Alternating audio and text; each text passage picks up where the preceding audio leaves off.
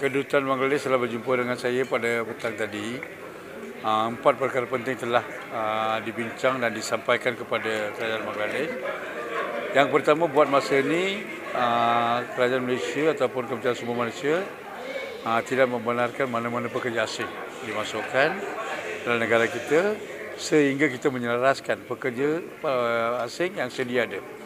Sebab ada juga kita lihat keadaan pekerja asing yang berpermit akan kehilangan peluang pekerjaan sebab kelembapan ekonomi, maka kita perlu mencelaraskan redeployment pekerja pertama. Maka tiada pekerja asing akan dibenarkan dalam masa terdekat kecuali beberapa sektor tertentu seperti perlumbungan ataupun maid dan sebagainya.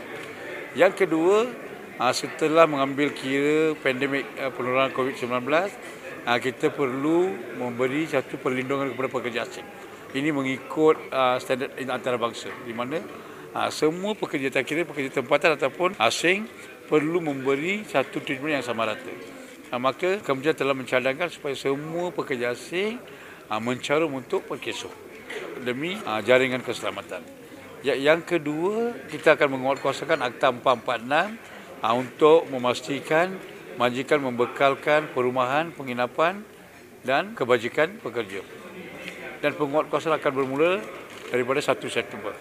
Dan had maksima fain akan dikenakan sebanyak RM50,000 sekiranya majikan tidak mematuhi setiap kesalahan.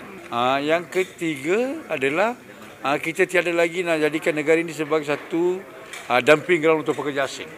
Apabila majikan ada pekerja asing, kementerian nak pastikan mereka diberi gaji seperti mana yang dijanjikan oleh majikan. Ada juga terlalu banyak kes-kes di mana majikan tidak membayar gaji kepada pekerja. Maka kita sedang mengkaji dan saya akan berbincang dan mula perbincangan dengan Kementerian Dalam Negeri supaya kita memperkenalkan sistem pengajian melalui e-wages. Apabila kita mengamalkan e-wages ini, sekiranya majikan gagal membayar gaji, kita akan dapat maklumat daripada sistem yang sedia. Ini akan memberi kejaminan kepada pekerja asing mengikut standard antarabangsa. Ini ketiga mesej ini telah disampaikan kepada kedutaan antara Bangladesh dan saya percaya mereka berpuas hati dengan pendirian kementerian.